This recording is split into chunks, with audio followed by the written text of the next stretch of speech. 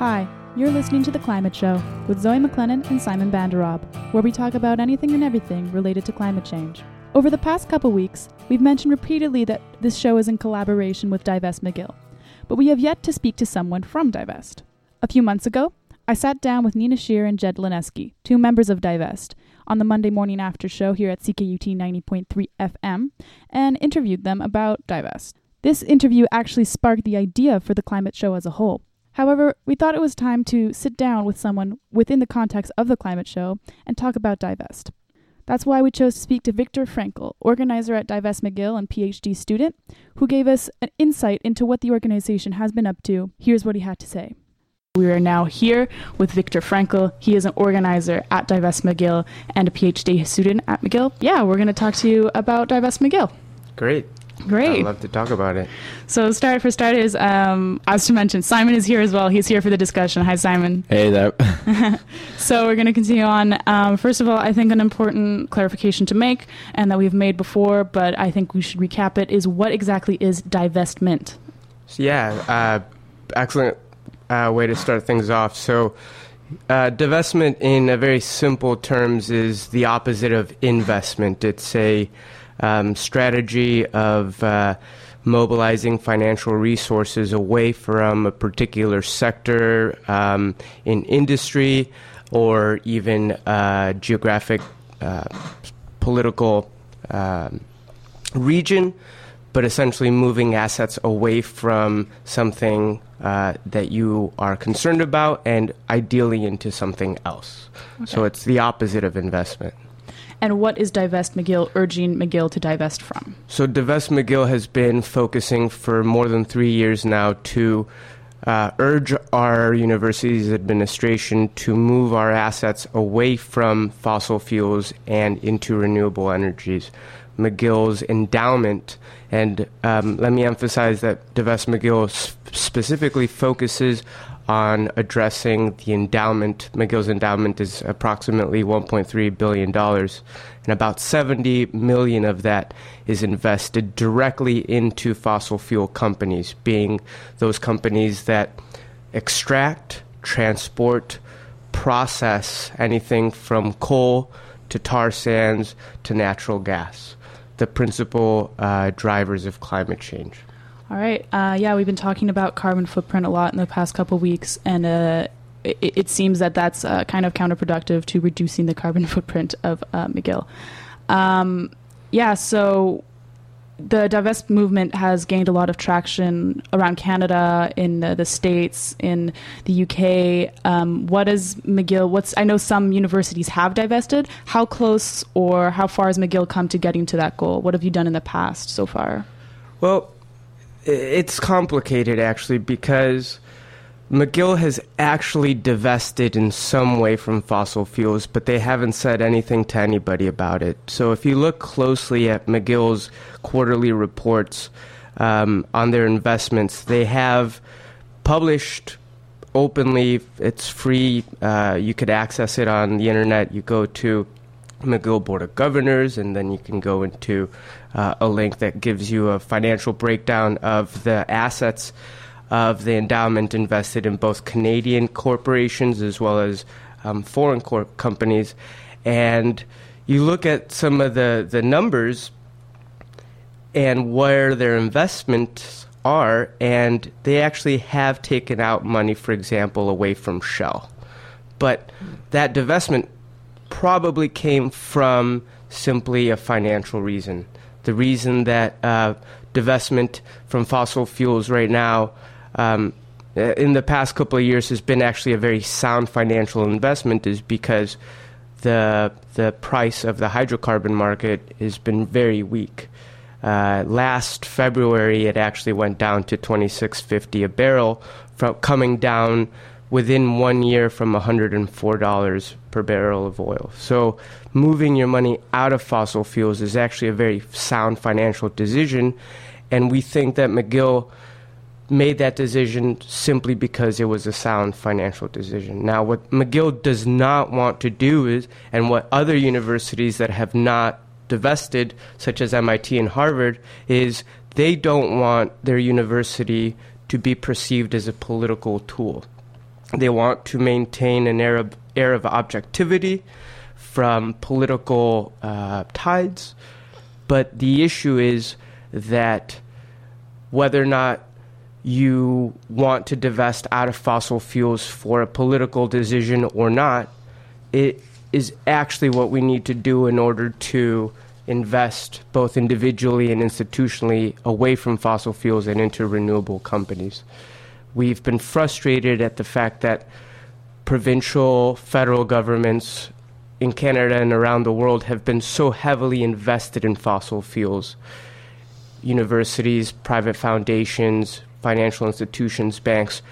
Our society is really inherently financially very dependent on fossil fuels, but that doesn't have to be the case. We can move towards alternative resources. And the reason why divestment has been centrally a political campaign, and it really is, it's trying to address public policy, both in our universities, in our institutions, as well as in our political systems, is because it came out of the campaigns in South Africa where universities, including McGill, divested away from companies doing business in South Africa to put political pressure on the government of South Africa to end apartheid. In the 90s, divestment campaigns focused then on tobacco companies, moving assets away from tobacco companies to put political pressure on these companies to change the way they're doing things, to not advertise to children, to not basically be able to lie to the public to say, oh, tobacco doesn't cause cancer, which they were lying for 30 years. Now, these same companies, fossil fuel companies, are using the same lobbying firms to, again, lie to the public saying climate change isn't real, the science is unclear, the same rhetoric that was used on tobacco. Now, again, politically, divestment is trying to isolate and stigmatize the fossil fuel industry, but at the same time, it also is trying to capitalize literally on the resources that we have on the financial sectors in order so that we could reinvest in companies that are in the renewable energy so that they can move from research and development into production, and so that we can invest in the companies that are already in production to scale them to a level that we can actually make a significant dent in our carbon footprint and away from our reliance on fossil fuels. All right. Okay. So you've explained to us the theory behind divestment and some of the and the history of that movement. But what concrete steps are you taking? What concrete steps are you taking right now to achieve those goals? You've got a partial measure of success now that they've divested a little bit out of Shell, but there's still a ways to go. Yeah, absolutely. So again, McGill did not say anything to anybody about divesting from Shell. It was a financial decision. But what came out of the campaign over the past couple of years, but specifically at the end of last spring, the Board of Governors did adopt several measures to look for ways to invest in socially responsible companies. They said that they would adopt United Nations principles of responsible investments, which is great. Okay. But there's a lot of ambiguity in the language that they're using. They also said McGill will take a look at its carbon footprint and try to take actionable and measurable steps to decrease our carbon footprint. Now, though that's very ambiguous, how much carbon footprint are you talking about? How much are you going to try to cut? And how much is it, how much is the university going to commit to trying to decrease our carbon footprint? What I think it's important for students, faculty, and staff to do is be very conscious that our universities can be leaders, not only morally, but also functionally in our transition away from fossil fuels. So while McGill wants to decrease its carbon footprint, really what we need to do is get at becoming carbon neutral. Our university needs to take steps to really be ambitious about how much we're going to reduce our carbon footprint, and where we can't, because of our university, its buildings are very old. Some of it, our infrastructure just cannot rely on pure renewables. What we can do is try to offset some of that carbon footprint by going into the carbon market and say, look, let's try to offset some of our emissions by, buying forests, as, for example, Cornell and other universities have done that have taken already very ambitious steps to becoming carbon neutral. What are some of the other steps you can take, like campus-wise? What can we do to become more carbon neutral on campus? Well, there's a big investment right now from the federal government. They are putting in some like $200 million into McGill University to try to work on deferred maintenance, right? So there's a lot of construction happening on campus, but over the next few years, there's going to be a lot of money being put into McGill University with help from the federal government to try to essentially plug a lot of holes in old buildings, to try to make our campus, more energy efficient. So there's a lot of things happening institutionally that are moving to this end. But there needs also to be a more broader view of how McGill's activities in research, in travel, also contributes to our use and dependence on fossil fuels. So, for example, travel. We don't want to limit the access that university professors and students have to be able to go to conferences and to do all these kinds of things that are important for their academic development, but we need to be conscious of our carbon footprint. So there's lots of things that McGill is doing to limit its carbon footprint, but we really need to be very ambitious about just how far we're willing to go to make sure that we're as green as possible. And so there's lots of opportunities. And there's other things that the Board of Governors is doing also to expand research and education on climate change. But all this that the Board of Governors has been committed to doing, we really need to push that very ambitiously forward to make sure that what we're doing is as much as we could possibly do.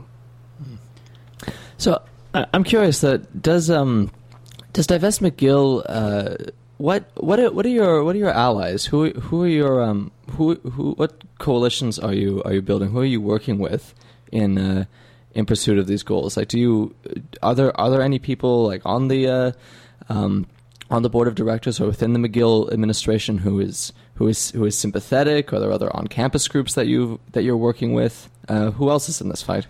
Well, I think one of the most inspiring things about climate justice in general is that it is addressing so many issues, both economic, institutional. Climate justice is about social justice as well. And so because of the nature of climate change, of the impacts of climate change that will be most severe on people that could least afford to adapt to climate change, this and the fact that a lot of environmental injustices are or are affecting disproportionately people that are already in marginalized communities, there's certainly a huge potential for the climate justice movement to continue to build coalitions in social justice groups, indigenous movements in Canada. So that's extremely, extremely heartwarming to know that we're in this fight together.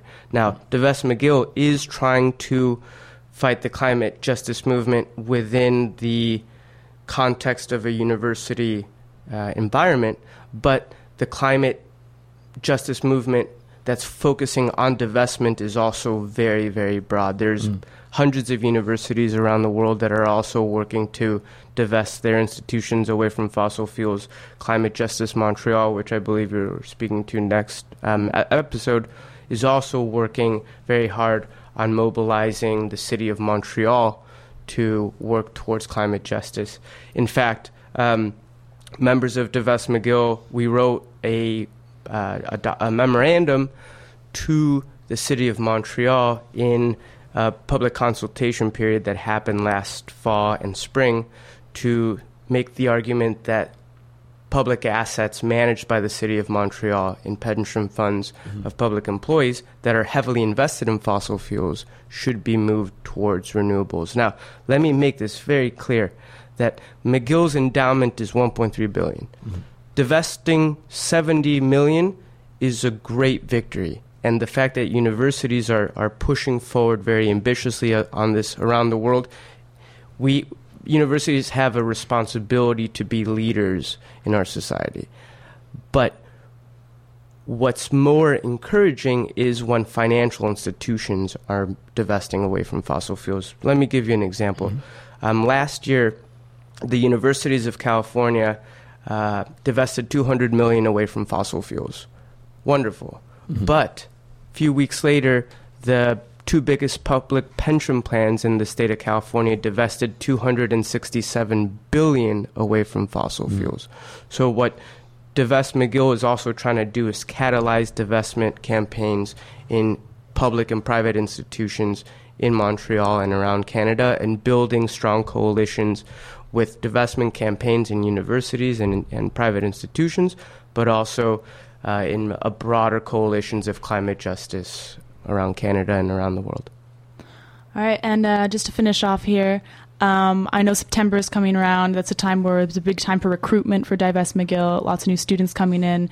I know Fossil Free Week is coming up. What are some of the ways people can get involved coming September? Yeah, so first, check out our website, divestmcgill.ca. We also got Facebook groups, so you could stay tuned and stay informed on what we're doing. Fossil Free Week, is coming up in September, and we're really excited about it. It's second annual. We started it last year. We had a bunch of workshops, teach-ins, rallies, vigils as well. We're trying to build first awareness on the urgency of climate change, but we're also trying to mobilize and inspire people to get active in their communities. And so because of the diversity of ways in which people can help to address climate change, we want to just mobilize and inspire people to get involved however they feel that they can. Yeah. And so there's no limits to what people could do.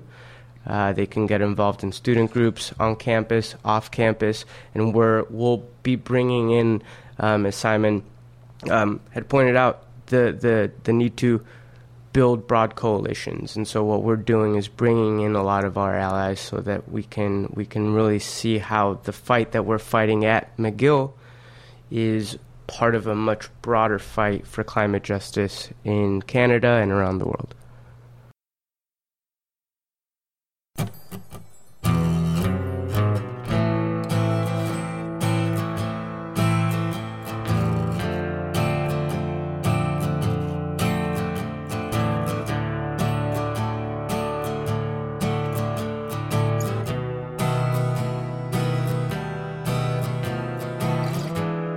So that's it for another episode of The Climate Show. We have live roundtable discussions with Divest McGill every 4 to 6 weeks, so stay tuned for more like this one in the near future. The Climate Show airs 8:30 to 9 every Monday on the Monday mornings after, is in collaboration with Divest McGill, and is a CKUT co-presentation. Climate change isn't over, but our show is. See you next week.